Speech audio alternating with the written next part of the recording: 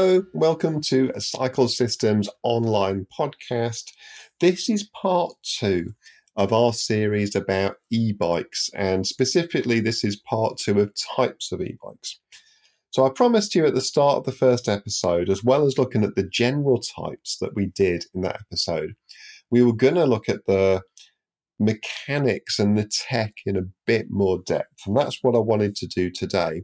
Was to look what's out there, both in terms of suitability for rider and type of riding, but also in terms of the effect then of the maintenance of the bike, what that means for the owner, what that means for us as mechanics in terms of what we're set up for, the expectations that we can give the customer as well. So it certainly strikes me that looking after an e-bike is more expensive than looking after a normal bike. Although, of course, if you're in a downhill racing or what have you, you might disagree because you're constantly falling off and breaking things. But overall, an e-bike costs more to maintain. There's just a lot more going on, a lot more wear, potentially more expensive parts to go wrong.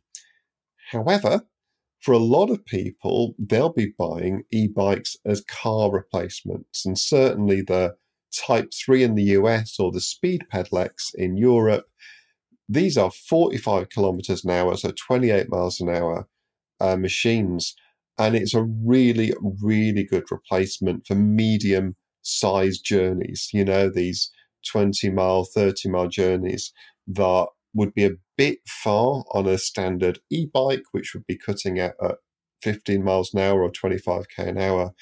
Someone may not want to do on an acoustic bike. I mean, I personally love my hour commute on my road bike. Now it's summer, but in January, I was loving it on the Stroma, like smashing through the snow at 45k an hour. And also, one thing about the Speed Pedelec bikes is you're often going faster than a car in an urban environment because you're on the bike paths or you're cutting through the traffic, and the traffic's going a lot slower than 45k an hour, even if they're slowing down you a bit. So essentially that higher running cost may end up still being really good value for the user. But certainly when e-bikes are out of warranty, especially, this is where we're seeing the big bills coming in. So in terms of the tech then, we talked last time about the different types of power in the motors and the use of those. So the lower power motors, 35 or 40 Newton meters, either being for commuter bikes in flat areas or for the lightweight bikes, so like for a gravel bike or for a Levo SL or something off-road on Specialized, and the more powerful motors for smashing it off-road or on a freight bike. But what we've also got is motors which have got fairly low overall power output, but the entire design of the machine really makes it good for commuting, for example.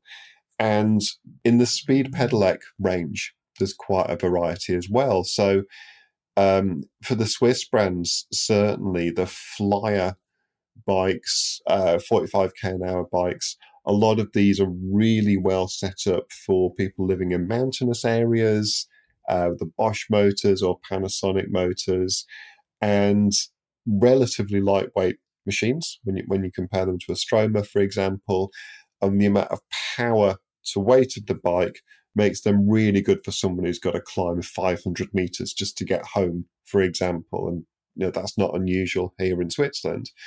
But for other people commuting along the valley roads or in flatter areas, something like a Stroma, which is 40 or 50 Newton meters of power, it's not a lot of overall power in the engine. But unlike, say, a Bosch or Panasonic motored Flyer, it will kick up to 45 kilometers an hour very quickly and hold it very easily. And it's a completely different type of machine. The massive big batteries, so a lot of watt hours there for really high range. And it's, of course, there's a weight penalty. So there's certain bikes that are going to be better on the flat for holding a high average speed, Some bikes are going to be better for riding off-road or for riding in hilly areas. And essentially, the tech in those bikes is going to reflect the necessity for them. So with the Stromas, what you've got is the braking system is connected to the motor, so you'll get engine braking as well. And it does make a tremendous amount of difference. When you pull on the brakes, it's not just the the rotors contacting the pads. It just feels like the whole bike is working as a system to slow you down. And considering a lot of the users of these bikes are not necessarily downhill mountain bikers or racing cyclists that are used to going at 45k an hour, it's quite an important safety feature. Now, one thing we're seeing on the speed pedelec bikes of all types, and even standard e-bikes now, which personally I don't see the point in, but this is the ABS braking systems. So the ABS braking systems, as you all know, comes from the automotive. I think even originated in the airline industry, aviation industry, but it's a way for the front wheel to not lock, because that's a common way that people can crash, is the front wheel locks, people skid out or go over the bars, and the higher the speed, the more important that is. So the ABS system then, when you pull on the front brake lever, it essentially controls the amount of power given to the pads to avoid locking up. So you have an electronic system, you have the bike's controller working there, and you have the hydraulic braking system as well. Now, the ABS systems we've seen so far from Bosch that are just moving on to their generation 2 and from Blue Brake certainly do work really, really well in terms of the performance. You can literally be riding on a gravel road, whack just the front brake on, and you don't fall off the bike, essentially. So they definitely do what they're meant to do. But as a mechanic, you've really got to be aware of the system. So if you're going to work on any bikes with the ABS, I'd recommend taking the training from the manufacturer. I would say that, but it's critical. So just things like when I had my Blue Brake training session, the instructor said, one thing you never do, and Blue Brake, by the way, is an ABS system that works with lots of different brake manufacturers, but essentially one thing you never do on a bleed with these systems is pump the brake lever, pump the master cylinder lever to try and push any air out of there. Essentially, if you do that, it will just flood the system. There'll be too much fluid going to places it shouldn't be, and you'll never get it working again. You've got to replace the entire system. I don't know enough about exactly what or how is happening there, but it's something that we all do as mechanics when we're bleeding. We'll give a bit of a pump of the lever, and it's something you just can't do on that Blue Brake system. They definitely don't seem to be perfected as yet, so we are seeing bikes now with the second generation Blue Brake, really solid, actually really good braking. You bleed them and they bleed well, but certainly some of the older systems weren't that good. And, when you're being told, well, the system isn't bleeding because it's got bad firmware, as a mechanic, you kind of want to hold your hands up, because there's nothing you can do about that. We can't rewrite the firmware. And we're used to being able to isolate mechanical problems and fix them. And essentially, hydraulic systems are quite easy. Have we got compatible components? Are they all in good condition? Is everything moving smoothly and not seized? Are there any leaks? You go through step by step by step, are the pads contaminated, etc., and you'll get a hydraulic system working, or you'll replace it because too many parts are broken. But on the ABS systems, you have the brain of the bike, so the controller, you have the electronic systems, you have the hydraulic systems, and they're all connected. So you have to have the bike switched on to bleed the bike effectively. Now, I'm sure we'll get there in terms of the ABS systems being nice and simple, because, of course, people in the automotive system industry must be bleeding them all the time. But certainly for now, it's often it's a longer, job, so it's going to cost the customer more money. And yeah, with some of the older systems, when people are saying, well, it's bad firmware, it doesn't really sound very credible when you say that to your customers. So you definitely want to be aware of what system it is you're working on before you even begin. Get some sort of tech backup before you even begin on there. But essentially, what we're going to be having with a lot of the e-bike braking systems is just a lot more wires and controls. So with the ABS system, for example, you have the actual ABS system in the top tube. Some of the older parts had two, separate reservoirs in there. The newer ones have just the one. But essentially, the oil has got to go on a much more tortuous route from the lever down to the caliper. Again, looking from the automotive world, that shouldn't be a problem. But at the moment, there seems to be more places for the air to get trapped. So hopefully these systems will just get better and better. So like I said previously then, in terms of the equipment on an e-bike, we certainly saw on the older days what was essentially an entry-level mountain bike with a motor thrown on, with two piston brakes, with really quite poor suspension forks, with the cheapest imaginable badly built wheels thrown on there. The sort of equipment you'd have on a £500, $600-700 mountain bike. And it was just completely unsuitable. I remember doing test rides with some of these bikes and the brakes just wouldn't work going downhill, off-road, things like that. There was too much weight, not enough power and solidity in the equipment being used. And the equipment could break very easily as well. And certainly for the speed pedelecs in Europe or the Type 3 e-bikes in the US, what you have now is legal requirements for a lot of the equipment. So from the mirrors to the tires to the all sorts, it has to be rated to be used for bikes at this speed. And it's incredibly important that you get yourself familiarized with the regulations in your country or probably your state in the US. You can't just be swapping any old components, even fitting any old tire on a bike that's going to do 28 miles an hour or 45 kilometers an hour. And it's going to be the same for you to educate your customers as well. Because if they do their own maintenance at home, they're throwing this sort of equipment on, it's really not that suitable. And even things like chains, if you can make sure you're using e-bike rated chains.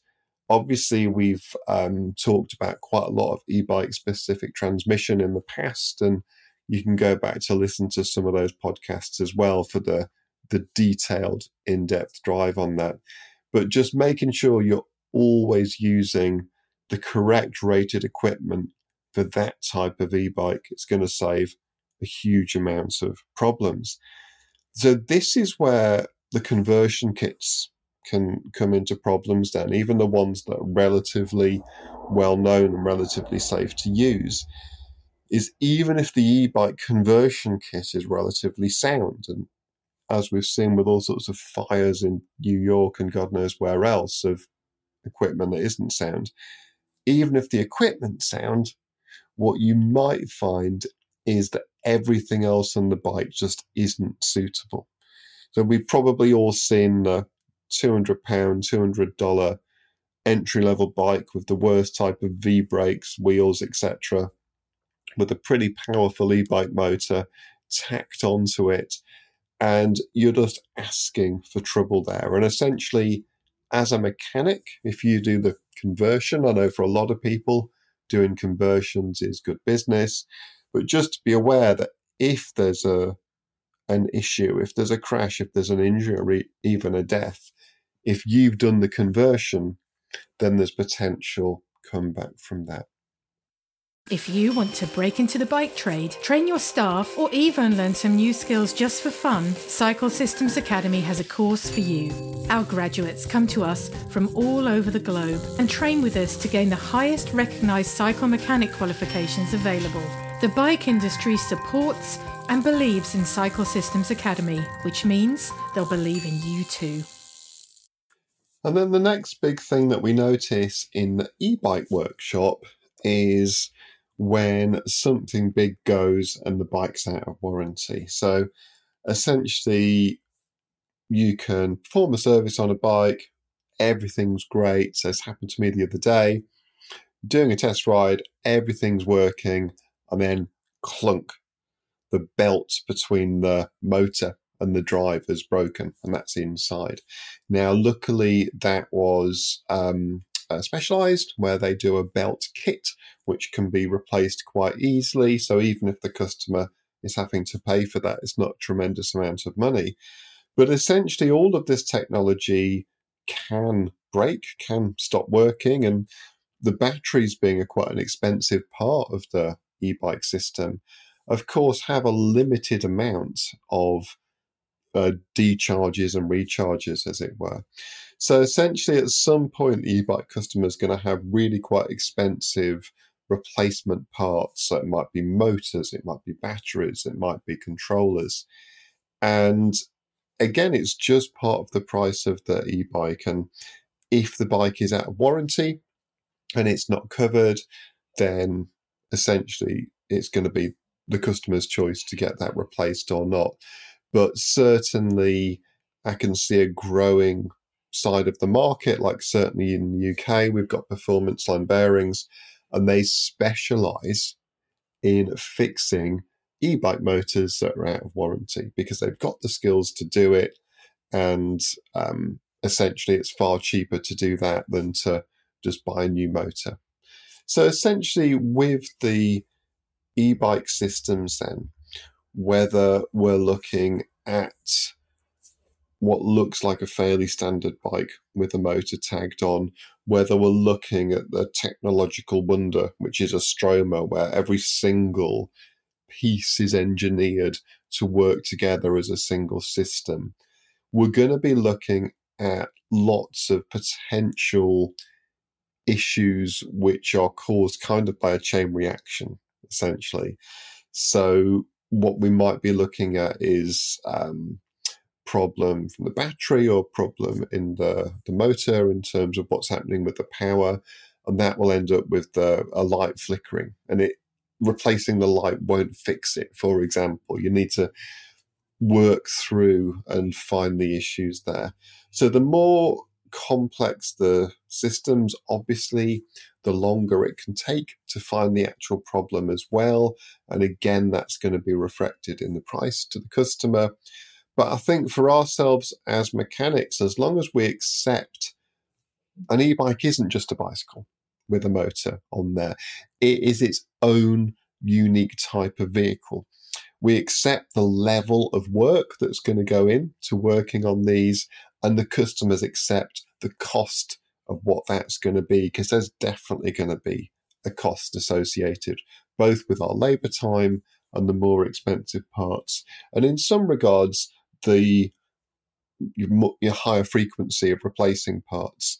I've said on a previous podcast, if you get two identical e-bikes next to each other, one has a belt drive, one has chain cassette and chain ring, the one with the chain cassette and chain ring is going to feel nicer, it's going to feel sportier, feel more zippy. However, when you're servicing these bikes day in, day out, the bikes with the belts come in, you don't need to do much. There's no great amount of drivetrain cleaning and degreasing and replacing and all the rest of it. With the belt drive, the most you're doing is checking the tension on the belt. And of course, there are tools for this. We've got the Gates tool that hangs off the belt. And there's even an app now. You've got to turn Slayer off on the stereo. You flick the belt and your phone records the sound of the belt, and it will tell you if it's an acceptable limit or not. But in terms of maintenance, in terms of looking after the bikes, the belt drive, it's just a no-brainer. I know I've said it many times, but for most people, with the way they use e-bikes, there's no real reason to have a chain and cassette and derailleur on there. The belt drive systems are far, far better. Definite caveat, though, is some of the belt drive systems, certainly the pinion gearbox, which has the grip shift type lever. It's a tremendously heavy shift. It's a pretty unpleasant shift. And I found in the winter riding one of those with my ski gloves on, because it was cold and it was snowing, it would just slip. The gloves would just slip, in the wet and the snow, because it was such a heavy shifter. We're selling some bikes with the Sturmey Archer 5-speed and a belt drive on, and just not quite enough variation in the ratio with the 5 gears on there. Not quite the right ratios either, I don't think. So some of the belt drive systems you find aren't so great, but overall, like for like, they're absolutely fantastic. Now, something that we see a lot on e-bikes and the speed pedelec bikes here in Europe anyway, tell me in the US if you're seeing them, but it's the Unviolo hubs, so used to be called Nuvinci hubs. So this is a hub gear which doesn't just go click, click, click through the gears. It just essentially has a range. So whether it's 500% or 400%, whatever the range is, and as you move the grip shift type shifter, the resistance changes with no actual gears, if that makes sense. So we are partnering Nuvinci in terms of tech training, with our members. They can see all sorts of really in-depth training videos. But certainly, however you're going to go about it, you're going to need a bit of training on the Nuvincis for sure, even if it's just your fellow mechanic in the store showing you how to do it, because it's not a simple system. It's not like, say, the Shimano Nexus, where you just connect a cable, you line up 2 yellow dots, and that's it. You're done. It's away. Remember the old Sturmey Archers where you just lined up in gear 2 with the window, and that's it. You were sorted. With Nuvinci, we've got 2 gear cables going into a grip shift shifter, which wrap all the way around the shifter, and there they go down to the hub. And then, of course, you've got 2 cables connecting at the hub, and there's a very exact way of measuring the 2 cables and the way they connect in. And to be perfectly honest, while you can measure with a ruler, I'd really recommend getting the Nuvinci tool. There's a plastic one and an aluminium one. Our friend Ben Cooper from Kinetics recommends the aluminium one for workshop use because it's just hardier. But I'd say the plastic one is absolutely better than nothing and absolutely better than measuring. Personally speaking, I've measured to the millimeter what they say in the lessons. This is the amount. But when you go to actually attach the cables, it's not quite there. Whereas if the cables attach into the tool, it's like a little measuring tool, it's going to work in the hub, and it really, really does. So in the Nuvinci hubs, you're going to see more and more of them on e-bikes, definitely. With the automatic hubs that we've seen, the automatic gears, again from Nuvinci, there's not really much we can do. We plug them in and we unplug them, and I've not had to do any fault finding on them yet, and I've not had any tech training in them yet.